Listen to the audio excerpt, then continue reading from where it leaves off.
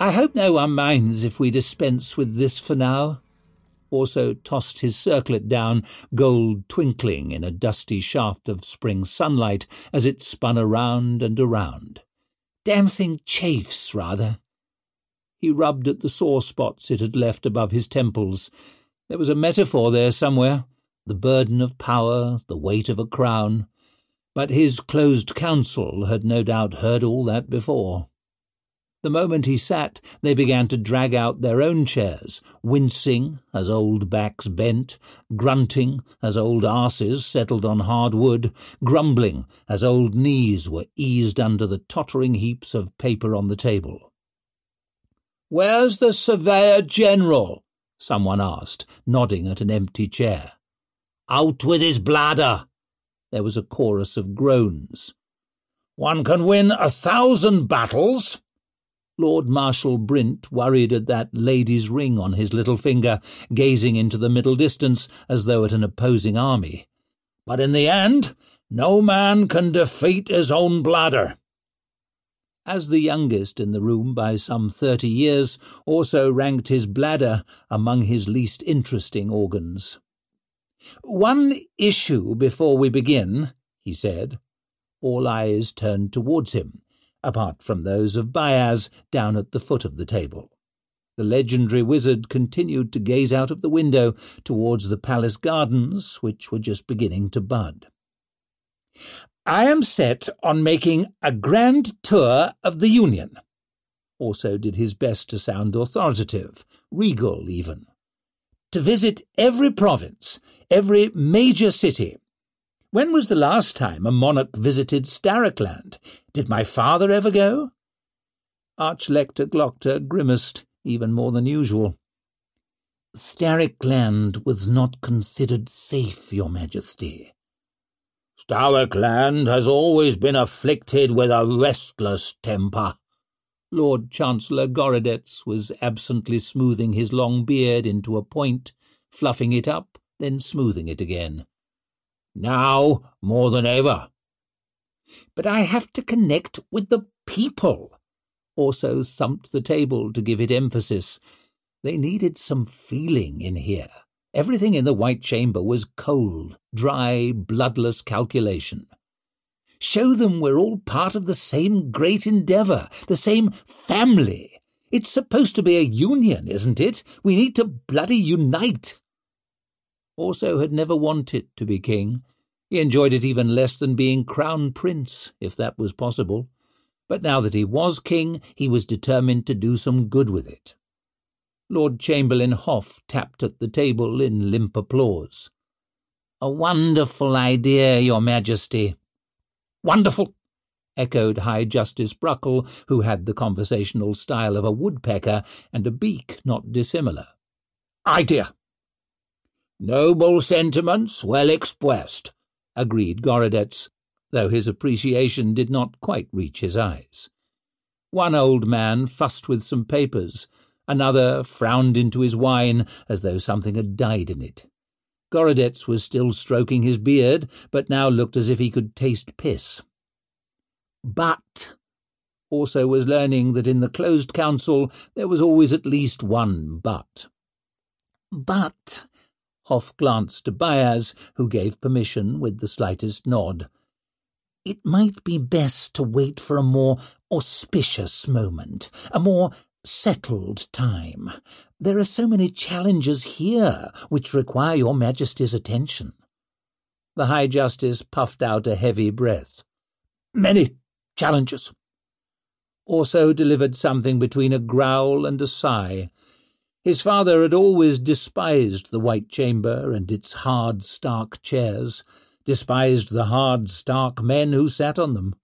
He had warned also that no good was ever done in the closed council. But if not here, where?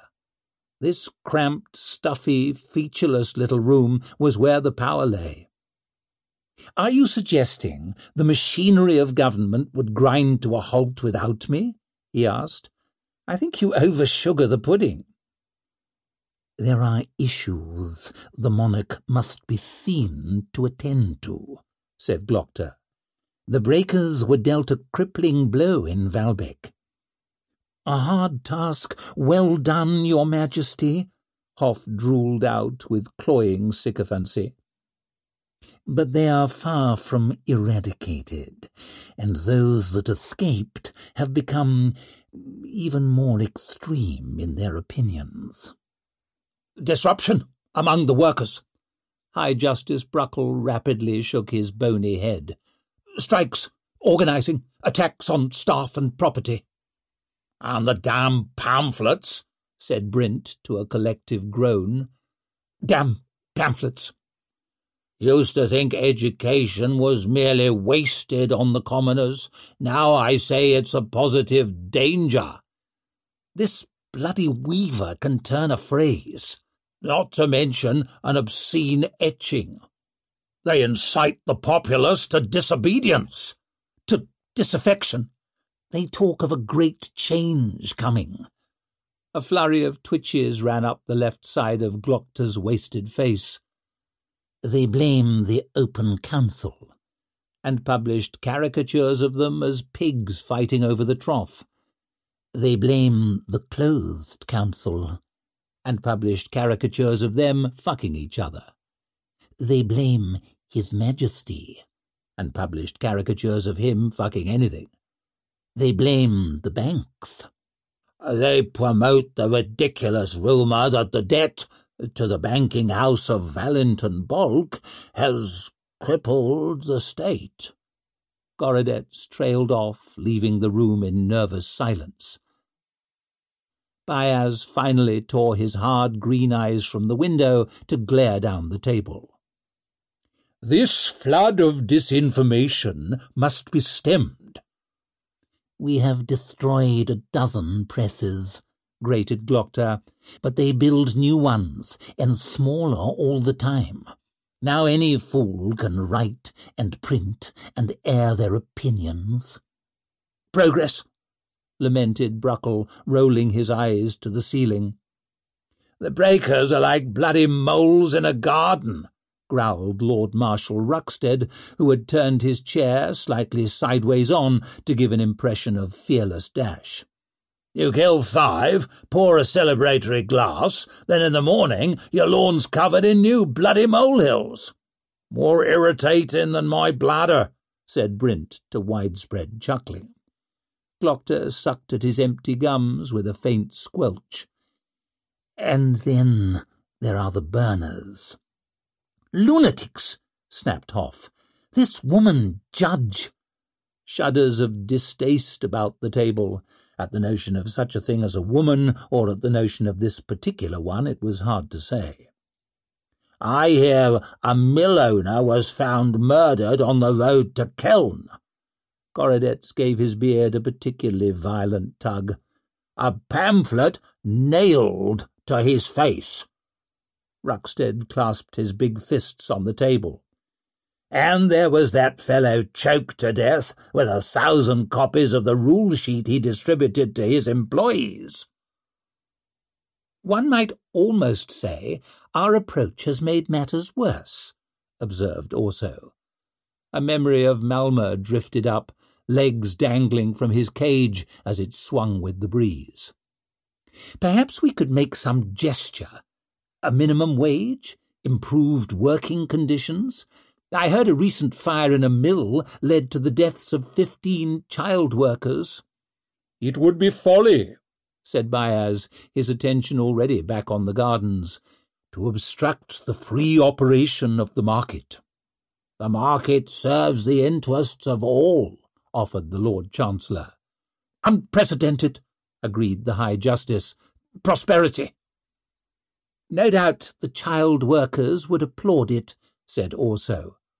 "No doubt," agreed Lord Hoff. "Had they not been burnt to death?" "A ladder is of no use if all the rungs are at the top," said Baez. Orso opened his mouth to retort, but High Consul Matstringer got in first. "And we face a veritable cornucopia of adversaries overseas."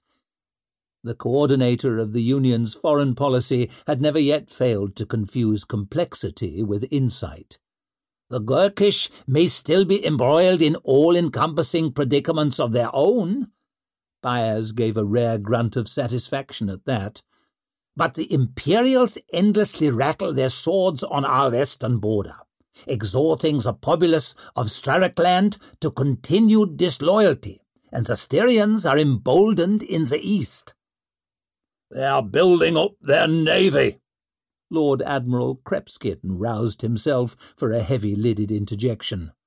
New ships, armed with cannon, while ours rot in their docks for lack of investment.